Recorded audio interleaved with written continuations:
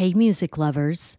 The Cannabis Show podcast, in collaboration with Lambkin Guitars, is giving away a custom-built, one-of-a-kind electric guitar built by Josh Lambkin.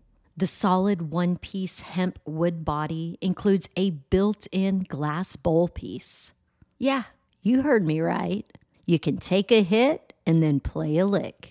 Now's your chance to help the Cannabis Show crush cannabis stigma with your entry. Register for the hemp guitar giveaway online at lambkinguitars.com. That's LAMKIN guitars.com. The drawing will be part of a 420 celebration at the Goods Dispensary in Somerville, Massachusetts, where the guitar is on display for the month of April. But don't worry, you don't have to live in Mass or be present to win. Visit lambkinguitars.com to scope out the hemp guitar giveaway details and entry form. You'll even find a video of what could be your guitar in action. LAMKIN guitars.com.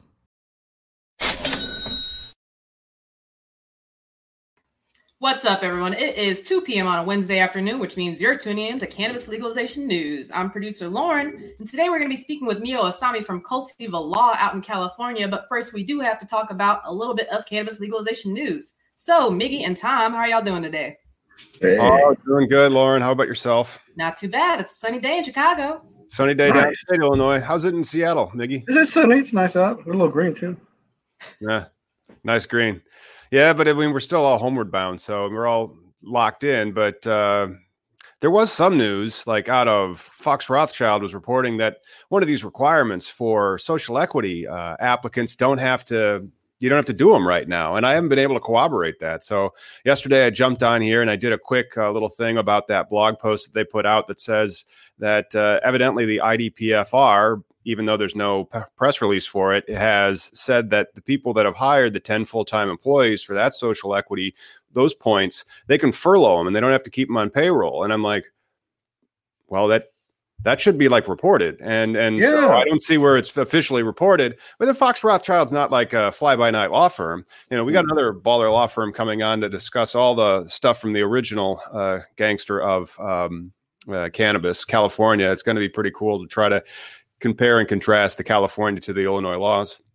Yeah, no, it's gonna be great. I love the law firm too. I'm familiar with them from medical days.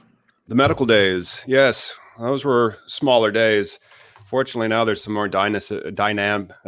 It's a dynamic industry now, as opposed to just locked and frozen in time. You know what else is in news? Nope.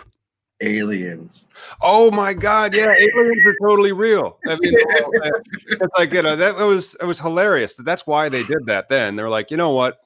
The president's gonna lock everybody down, tell them all to drink bleach, and then we'll leak the alien stuff. It'll just slide right by. Nobody will even know. Yeah, we got legal weed and aliens. And then, like, you've seen that Joe Rogan where he had Bob Lazar on to explain like his Area 51 research days.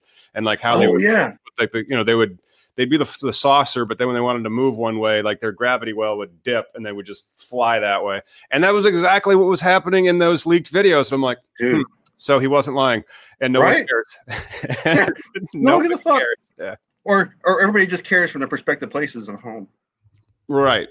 You know, so it's pandemic stuff. So the next time there's something that's terribly, terribly wrong with the world, that's when they'll leak the really, really salacious news. What do you think it'd be like? Pyramids are actually spacecrafts? Something like that, or the robot overlords are already here and they've taken advantage of us and all that. So, you know, we're all going to go inside, and then when we come back out, robots will just be owning the whole show, right? All I know is I'm safe with that one. All I know is that cannabis is an essential industry now, and it's still kind of illegal. What the heck is up with that? Speaking of essential bullshit, in Massachusetts, the recreational market hasn't been identified as essential yet. The recreational market hasn't. Yeah, I don't understand the cleavage there, but I'm assuming that you could probably still go out and buy beer. You know? Yeah. Well, and not just that, because they're talking about now they have a delivery company that's getting involved into the medical scene. So now we're doing deliveries, but recreational. It's like they're forcing people to be on their registrar or whatever. Here in Washington, a good portion of the patients buy their medicine through the stores, period. and it's still expensive. Back in the medical days, you could get quality, an eighth, a quarter for, $20-$30, and it'll last you a long time. Now, yesterday I bought a half for, I think it was 150, and it's a nice half. It was a beautiful half, but when I pay that much for a half, I just get sad inside. Like, man, you can't even buy a half at a dispensary in Illinois. Really? I've never seen the highest quantity limit I've seen is a quarter of shake or like a quarter of smalls or popcorn buds. It's usually eighths is the commodity that they have, and the premium flower eighth prices will range from 50 to, I think cookies is like 65. And then my dispensary is actually low. So I hear that some places are higher than that. I actually tested the boundaries on 420 because I bought a full ounce, so 2 half ounces. Mm-hmm. I was like, you know what? Let me get a pre-roll for the way home. And the lady was like, hey, I'm sorry, but you got flagged. You can only buy an ounce. Like, what if I just walk out and come back in? But cameras, I get it. You can buy all the vodka, though. You're like, oh, you get a price break if you buy 6 handles of this vodka stuff. 6 handles? Well, okay. But 1 ounce of cannabis. And is it trying to control the supply? Are they worried that Washington State's going to run out or something? Well, you remember in Colorado, the with Sweet Leaf, where they're the recursion, where they're that's what they're the looping. They're doing the looping, and so like it's where you come in, you buy your legal limit, you go back out, you come in with a mustache. You're like, I would also like my legal limit of weed, and then you come back out, and then the bud tenders are trained to recognize that to prevent that type of looping. But why is that a crime, right? Why do we have the limit? Diversion. They're afraid like there's going to be some secret cartel of prepackaged 502 weed out there in Ohio, which is the stupidest. Upcharge it. So I'm going to go buy my 502 weed at 502 prices. And then what? Seriously. That's why yesterday when I bought this half ounce, I was really sad because I have a friend that will give me ounces for 100, and it's really quality home grow. But the thing is, for me, all the people who are willing to do that for me live a little bit away. And I don't, like 10 minutes past the house, I start crying, man. I'm a homebody, dude. Sounds like it. It's not like, you could be going out there and making those essential travel requests, I'd assume. But you've brought up something that we're talking about later in the episode. Stick around. We're going to talk about fighting the black market or the illegal market or the traditional market, whatever, or the legacy market, whatever we call it here on the show, and how over-regulating and inflation of the price and stuff like this with the looping may actually be perpetuating the I think you call it the traditional market, right? Yeah, I call it traditional. I mean, black market is just so dirty. Right. I like to call it untaxed because that's literally what it is. And I don't think that selling untaxed weed should be legal, but I do also think that should probably be our approach to enforcing these laws. Be like, wait, how much weed did you sell without paying taxes? Okay, well, you owe them that money that you didn't give them for paying that weed. And then also a fine because let's say you're selling weed that hasn't been tested for purity or content. So you're not sure what's in it. So I also believe that there should be some type of fine for not selling licensed product. But most of it, I think, is just tax evasion when it comes. Well, I think that's the most appropriate regulation. No, that would be it. But in an ideal hippie world, I think like how it used to be in Washington, where I agree there should be a recreational market or a industry in the States. But then, hey, the farmers markets, they're not beating me down when I try and get some broccoli. Right. So, if I could, that's the thing that's misconception too about these people who are legislating is sometimes we need a lot of cannabis to be medicine, or I can consume a lot more than most people. Right. But then think about it. Shouldn't that be a license type then? Can't we? Because license types are really fun in cannabis as it's such a new and a fast evolving area of law. So maybe like a farmer's market cannabis license type would be advantageous to have to allow the mom and pops, the traditional market to come out of the shadows and at least provide a high quality cannabis at a reasonable price and collect the taxes on those. I mean, I think farmers markets with fresh cannabis would be pretty cool. Actually, they were pretty fucking cool. But the thing is, though, and this is about with the home grow debate, which I think, again, I agree there should be some legislation, right? Plant regulation or lab regulation is plant regulation. But the same token, at the farmer's market, like they can sell home brew, they can sell spirits. You just have to buy an extra license for that to I've met the specs or whatever, but, if we had home grow, cannabis itself would be like the beer, and then like the concentrates would be like the shots, the distilleries, the spirits. Mhm. That's what we've been trying to get through this whole time, as far as like a comparison, because we have a regulated homebrew market out here. They're allowed to go to well, when they have markets. When they had markets in the before times. No, we tried again. That was the most horrible thing I ever saw. Like they had this downtown market in Capitol Hill here in Seattle, and it's a nice market, but they try to do that social distancing and speed people through, and it's just not the market atmosphere. You're just like, might as well just go to the grocery store, hang out in produce. I don't know. They're going to start farmers markets down here next weekend, so we'll see. They have a weird, strange thing in Illinois about how they're going to open the state, and the area that I'm in will probably be open quicker than the area that Lauren's in because she's in the city. But let's see how it's going in California land, and how we can battle the traditional market or regulate the traditional market. Yeah. Hey, Mio, how you doing? Good. How are you? Not too bad. Thanks for joining us today. Can you tell us a little bit about Cultiva Law? Sure, of course. So Cultiva started in 2017, and we have offices up and down the West Coast. Seattle is our headquarters. We have Portland, San Francisco, and LA, which is where I operate out of. Our founder has been in the industry since the medical days. He's one of the OGs. And we at Cultiva kind of have curated a team of lawyers with very diverse focuses on what we kind of do with within the legal market and what we and how we help out businesses. We have like securities not experts, but we have like securities people experienced with things like that, and we have people who are experienced with trademarks, copyrights, business transactions, really anything and everything that kind of has to do with cannabis, from cultivation all up until the consumer buys it. Neat. So when you said securities, you weren't talking about like an armed guard. No, we mean like business securities, like stocks and right, things like that. Yeah, like offerings of investments that are probably done by what is that?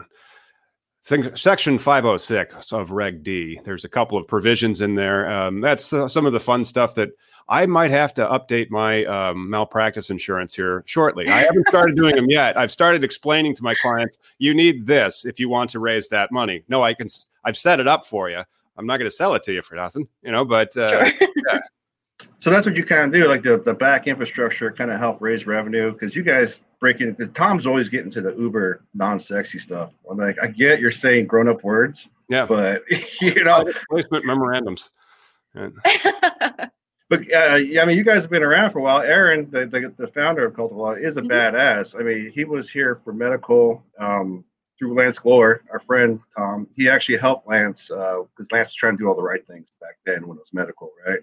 But now you're California based, right? Or yes, you're the division of. How's that going for you out there? It's chaotic to say the least, and it's something because I do most of my work has to do with licensure, regulation, compliance, and things like that. And because the regulations are still relatively on the new side, they're still trying to figure out how all these different counties and cities are going to be issuing licenses and things like that. It's kind of this Wild West chaotic gray area that we have to do our best to inform our clients, of everything that we can, and let them make their own decisions on how they want to navigate. Are there windows? Can I just apply for a cannabis license right now in California? So California is really weird in how they wanted to do their licensure. You need to get local approval before you get a state license. And usually that comes in the form of having a local permit or having a local license. So the state doesn't have any windows per se, and they don't have any limits on how many that they're issuing. But depending on the city or county that you want to operate out of, they would have more specific regulations on when you can apply, how you can apply, what kind of licenses you can apply for, and how much it's going to cost. Have you noticed like a rift between medical and recreational? Like here in Washington, there was that dissenting because of the tax issue.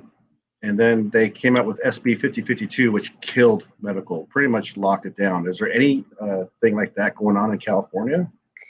I mean, the regulations and, the various bills try to kind of they try to prevent that. But essentially what's happening is that the recreational is just taking over, Wow. which I think is just going to be the case, I think, with a lot of the markets out there. And, medical patients, they get certain tax breaks and things like that, but it's just what's happening right now is just, it's not enough to sustain that. And it's just, it's diminishing, unfortunately. So do you see more of like people calling in, like say somebody opens a storefront medical dispensary?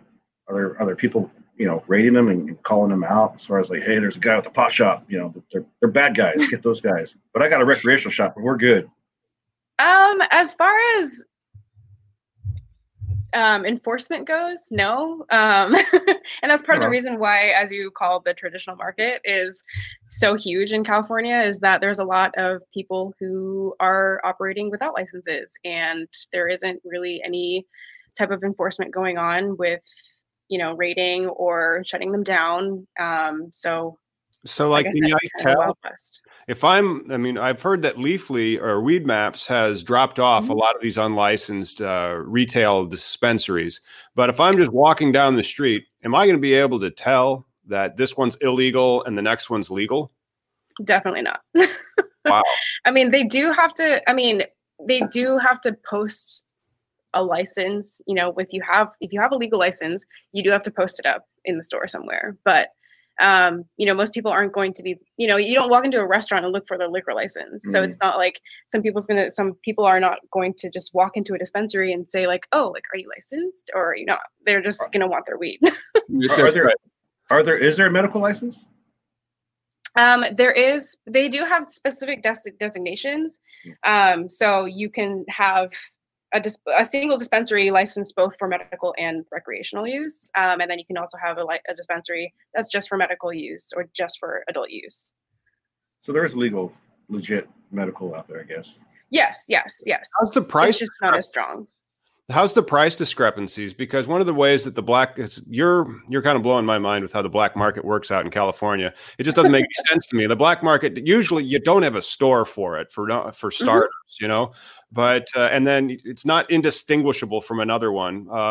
What about the pricing and the quality? So like if I go to an illegitimate dispensary in California, is it going to look like I'm buying legitimate California product, or how does it play out?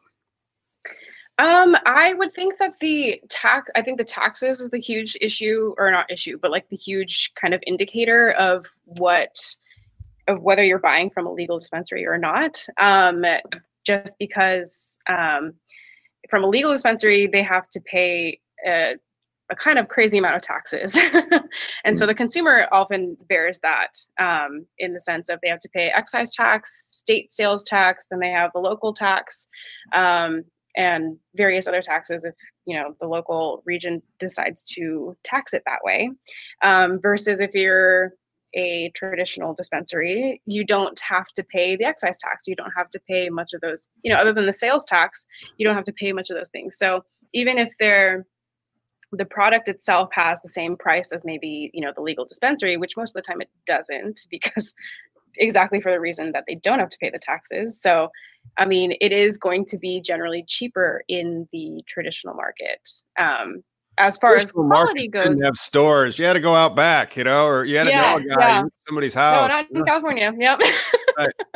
Now you got to do that for a haircut. Oh gosh, true.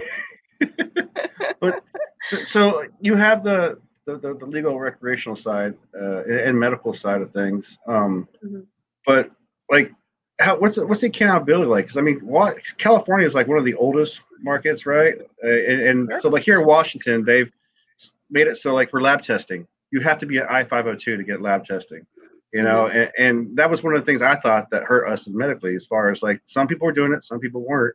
And if they would have just made an overall plan, we could say it was regulated at that point, but it wasn't. Is there any stipulations like that from, traditional versus non-traditional markets for like lab testing? As far as, well, not really. Just if you're, this is part of the reason why I call it the Wild West, is because if you're within the traditional market, you really aren't operating under any type of regulation. You're just doing what you've always done, I guess. And you didn't necessarily have to, you don't, there's certain, the regulatory side for the legal market has to comply with pesticide regulations, has to comply with,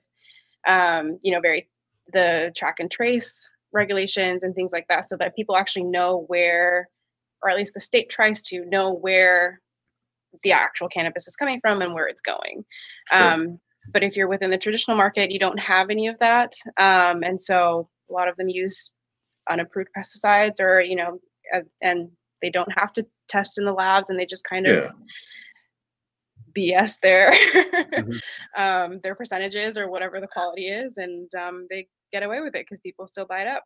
Like, I understand Tom's dismay about the whole storefront, illegal storefronts, because I mean that's kind of the market it's always been, like here in Washington too. None of these shops were registered or legal stores. Everybody just tried their best. Some person would get a business license in the county or whatever. They would try to create taxes that they can give to the state and county, but nobody was enforcing or punishing them because there was nothing to enforce, and right. So I just think that boundary, because obviously there's an issue in California.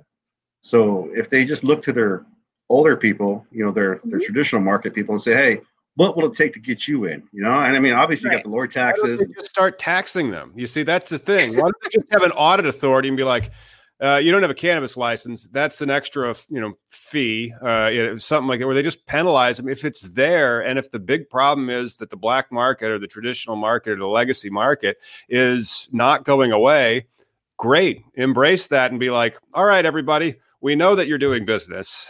So don't make us audit, because we will audit. Call the accountants, and just make it as taxed as the other ones are.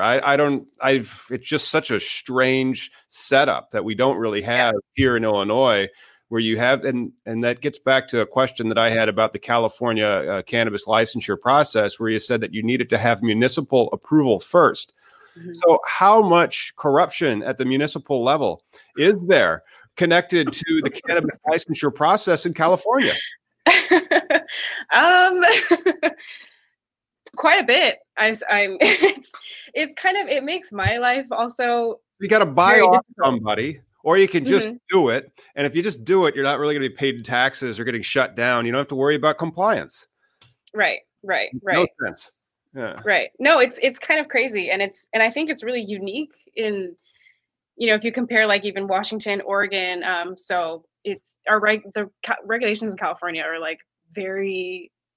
I don't know if they were trying to test something new and see if it worked, or if it was just the sheer size of California kind of made them want to move in that direction of giving local authority more power to license and regulate. But it also, like I said, it makes my life very difficult, because I have clients from, various cities who are like, I want to get a license here. Can I get a license? I was like, well, hold on. I have to look up that actual city and their municipal code and look in their regulations and see if you can, and if you can't, or, things like that. So it's so sporadic, and there's still a majority of cities and counties that have outright banned any type of commercial cannabis activity. So wow.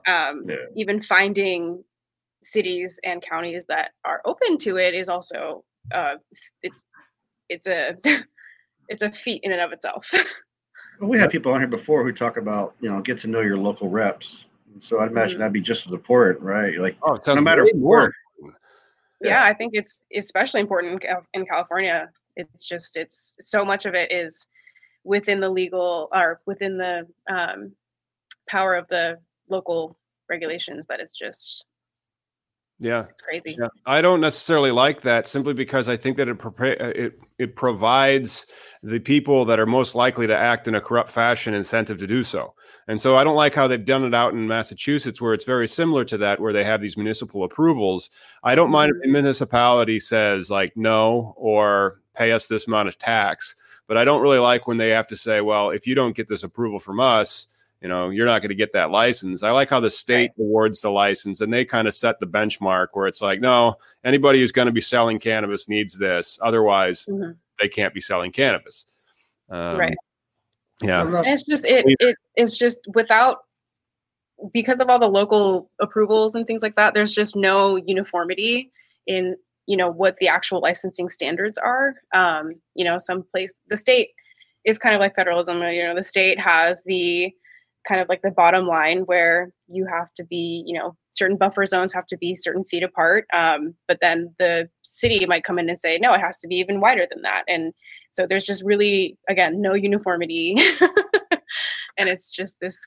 Well, that just, yeah. So like this municipality being on board is all the more, and cannabis would be all the more local there, because you can't even get out of, you can't even get started if you don't have them already supporting you. So you have to go to them first. And then once you have that, why would you make it easy for somebody else to come in and compete with you? If anything, what you would want to do is say like, no, we have to make these very, very strange so that only we get this. And then it's different, like one town over. I mean, it just makes no sense. And then when you're trying to have brands in this industry, and so that would be an impediment to brand, because you're not going to be able to do the same type of production or growth in that as if you, if you're trying to open a new grow somewhere else to expand your output, you might not be able to get that. Sure. Oh, crazy! People are calling me. Do you guys think perhaps part of the disconnect, as far as like some storefronts being legal and some not, and not being messed with as well, because they are in the neighborhood, they're part of their local community, but it's the medical defense, right? Where, this is medicine. We don't tax medicine. We want to help medicine, but yet we don't get mad at the guy making money off of Viagra. So do you think, there's that disconnect of like what this plant really is to people trying to be like, no, you're just getting high because it's Friday or whatever, and it's recreational. It's because it's such a hard thing to identify, and some people just don't accept that it is medicine. There's a great disconnect from the law into what the plan is, I think. Yeah, no, I agree. It's kind of, and I feel like I grew up in Seattle, so I feel like Washington's the same way, where you have, like, Seattle is one huge city within Washington. It's probably one of the only big cities within Washington. But if you kind of go outside of Washington, the political views change quite a bit. And I think California is the same way, where you have cities like San Diego, San Francisco, Los Angeles, San Jose, or like the bigger metropolitan cities have certain political views. And then if you go outside of that, it's very, very different. And I think that that's part of the disconnect also and that's part of why majority of the cities and majority of the counties have still banned cannabis outright, is just that they kind of have a different, lean on their views of cannabis. But despite that, Prop 64 kind of passed with, support from the bigger cities and those more populated areas. And then, so the whole state now is just kind of like, I don't really know what to do or how to approach this. All sorts of fractions. So it does sound like it'd be very difficult to have standardization and enforcement mechanisms. And that might explain why you guys are always going to have a pervasive black market, traditional market, illegal market, whatever you want to call it, in California, because when there aren't any rules to follow, well, then it's really easy just to not follow any rules.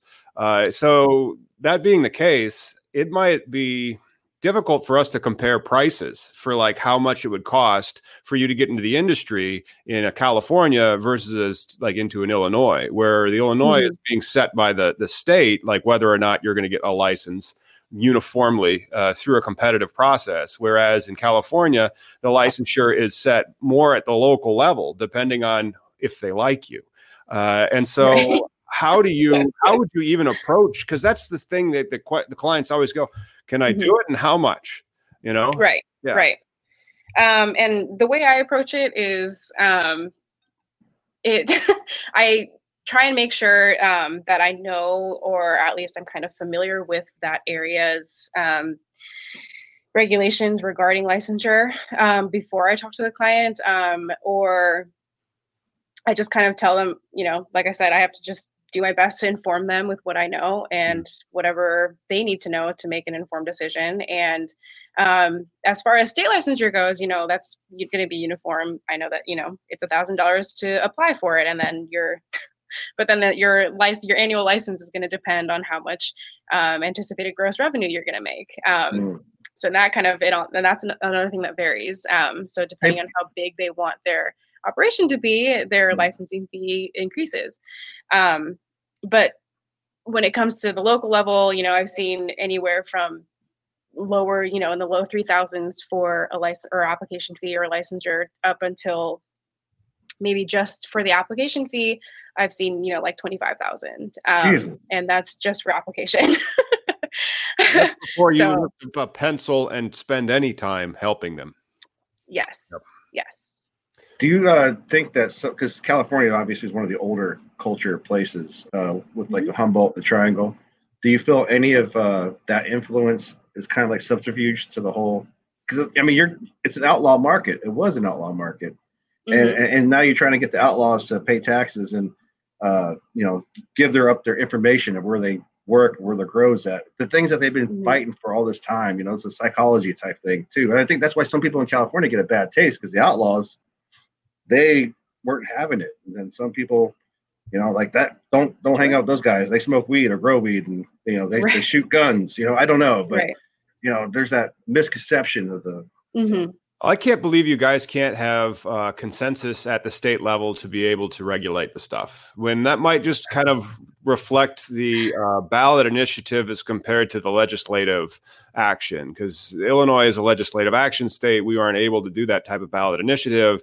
And that might explain why we have a uniform, cleaner law, even though like the amount of types of license types in California is more rich and diverse than Illinois. So like Illinois' license types are actually kind of like, the fifth grader or the kindergartner version, because it just really does reflect not that mature of an industry, but you got to start somewhere. Right. I mean, California, I don't know. The license types, there are a lot. There are quite a few. And I think one of the good things about California is that unlike Washington, they've allowed for certain company, or they've allowed for vertical integration. So a company can cultivate, and they can have what's called a micro business license, where they can cultivate, they can sell retail, they can distribute. So they can kind of control their own supply chain. And that's one of the nice things, I guess, about California and how we've gone about doing licensure. Because I think at least a lot of the issues that I've seen with Washington, especially, I have a few friends that do cultivation up in Washington, and they wish that they could vertically integrate. It would help them with their quality control. It would help them, kind of maintain that kind of brand awareness and things like that that go along with developing a proper company. Right. I mean, at the same time, California has so many licenses that people are like, I don't know which kind to get, which, I mean, that's kind of where I come in. But that's cool. Now in Washington State, can you have both an extraction or a processor license and a cultivation license, or is it even more split up that way? No, you can have a producer and processor license, but that's the only. Okay. But not a retail, yeah. But that's the only combination license that you can have. Interesting. And I've seen workarounds where families like will do one person will get the license, mom, and then the sister will get the storefront license, and then that really helps reduce and keeps the money, because a lot of these places are still red, Right. Everything's gonna be an instant millionaire when they do this shit, but it doesn't work that way. Maybe in the States, it depends. It depends on the state, and it depends on the regs. I mean, there's no shortage of people buying weed in Illinois, and so if you have that license, you're making money. Oh yeah, but the early days of the common man having a chance was Prop 215 and early medical days of Washington.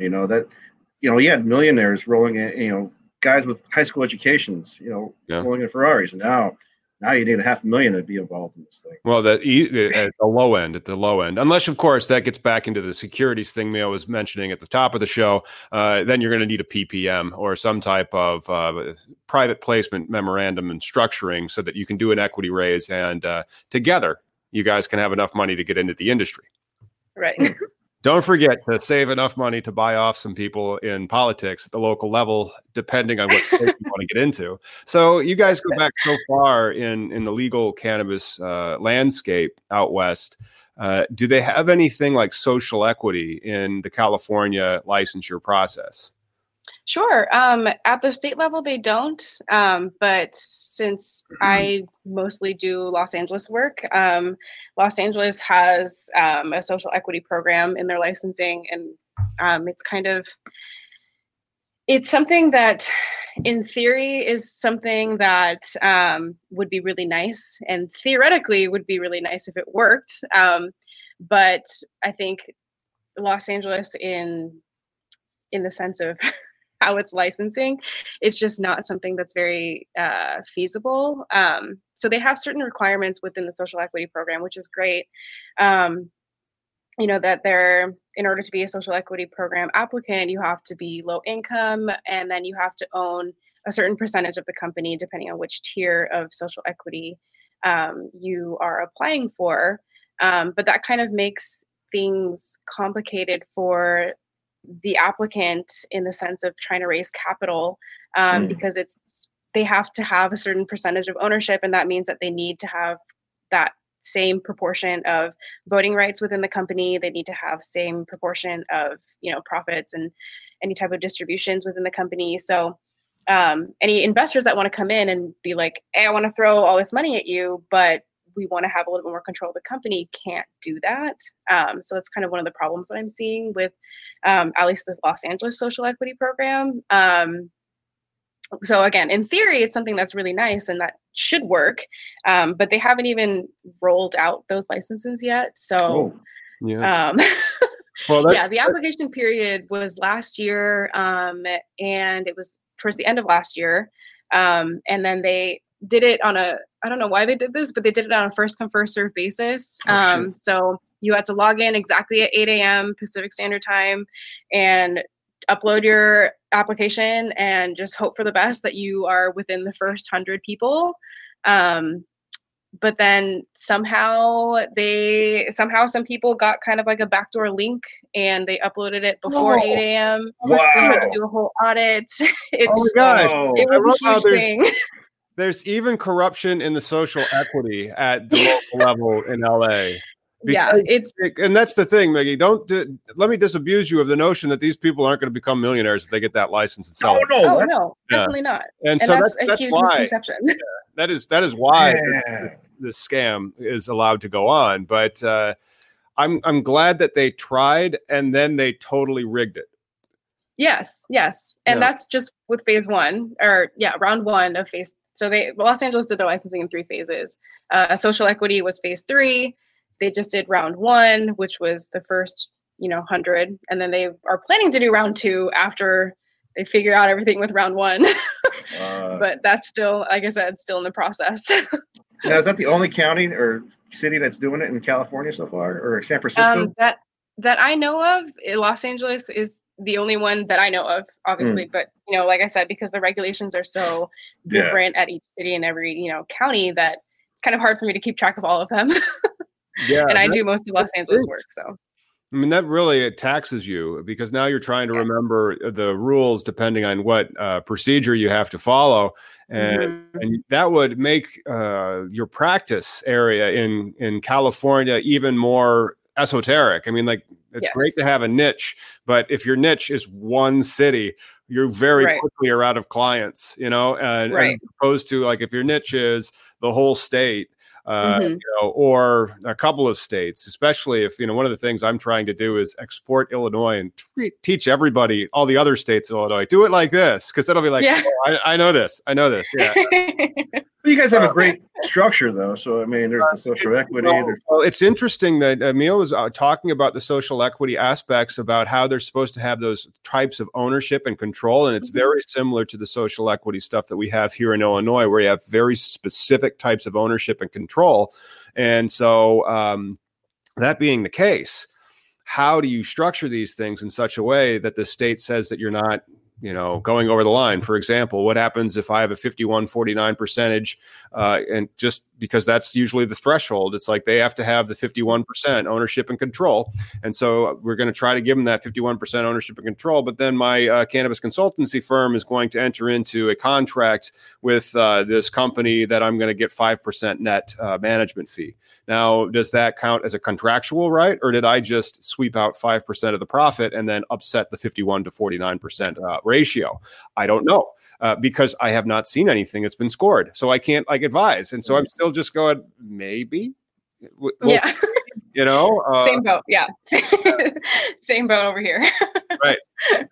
Especially without, they started the social equity program and they kind of, they had that application phase and opened up. But when it comes to actually executing how these businesses are going to work, it's really still a gray area, and the regulations aren't very clear on that either, in the sense that you have to submit every type of contractual obligation or any type of agreement really that your business enters into. You have to submit it to LA and state, but as far as how they're going to enforce it or what they're going to do if you do violate any of these, ownership requirements, it's not very clear. So nobody really knows what's going to happen if you qualify for one tier at one point, but then you get into a contract that might qualify you for a lower one. No one knows if your license is going to get revoked or if they're just you sell it. Like, we can totally different ownership now. So we've sold the license, and then it's you can't. You're gonna have to find somebody else who has this exact same makeup, right? And then that person, that's usually they're trying to include the social equity into the millions. And so it's not like they're going to be able to go find another one until they have the license. They really don't have the money. That's the catch-22 of this problem. But then in all the scoring that I see, not having the money isn't an excuse. It doesn't matter if you have the social equity; you also need the money. And so it's one of those. Well, how is this going to shake up? And we'll see. Right. Well, it sounds like it didn't start very fair if they're not the first 100 or whatever. There's no this submission process. Something. Yeah. Like there is no inventory of the social equity itself, though, right? If you're just taking the first 100 people, and then let's say 50 of them are just douchebags trying to squeeze in, well, now you just put another 50 people out. I would say go through all the freaking applications and then say the first 100 that qualify, that'd be it, but not the first 100 that get through. Well, the problem too is everybody forgets California twice. You had to run it twice to get legal. Prop 19 failed. Prop 64 finally came through. So everybody thought California was a promise state. Medical was the same way. They tried back in the early 70s and then it didn't work. And then they finally got it in 96. So it's kind of try once, fail, try twice, maybe then. I help raise signatures for that. Oh, nice. Very nice. On promotion side. Oh, okay. Cool. So in 96, you were gathering signatures? Yeah, I read a job in a paper. It said, gather signatures for marijuana legalization. I'm like, fuck yeah, I get paid to legalize marijuana. And then I was out and about. I got a couple hundred. And then I was hoping to get a paycheck. And the guy's like, yeah, after we verify all these and blah, blah. I'm like, hey, it's a donation. I'm out of here. Well, I'm glad that you're here for activism. That's important. You're helping legalize it. And then after you legalize it, you have to fix how they've legalized it because they probably screwed it up. Oh, we're such a shit show. Yeah, it's a shit show. But then you have to think there could be another 5 to 10 years of federal prohibition. And then let's say that we finally do have federal legalization. They're going to fuck that up. I mean, they screwed it up at every other level. So par for the course. It's not like the show is going to be irrelevant in 10 years. It'll be like, hopefully there's a standardization. I don't know if one day when I'm an old man, like 80 or something, we'll have the marijuana uniform commercial code, but we won't call it that because you can't use the word marijuana. It would be the Cannabis Commercial Code, the CCC. And then here's how you do cannabis. It's standardized. Make sure you do it that way. Collect the taxes. Well, you definitely know they're going to screw it up because they're already kind of doing that with hemp. So it's Hemp laws, USDA hemp laws, which make 0 cents. It's going to, because if you look at the hemp prices, they are way less excited about hemp this year than they were last year. Way less excited, and then all the genetics in hemp are just getting turned over because of the USDA regulations. So a lot of the strains that have been cultivated aren't going to be cultivated. So now they have to watch this total THC level. And then Illinois is the Wild West when it comes to hemp for the 2020 crop year, but not next year, because then they have to comply with USDA. Like, I can get you a hemp license in Illinois that fast, but next year, when you have to have the USDA compliance to get your license, there's going to be a lot more hoops to jump through. And then you have a lot more testing liability and all other crap. It's like they just wanted to kill the industry. Yeah.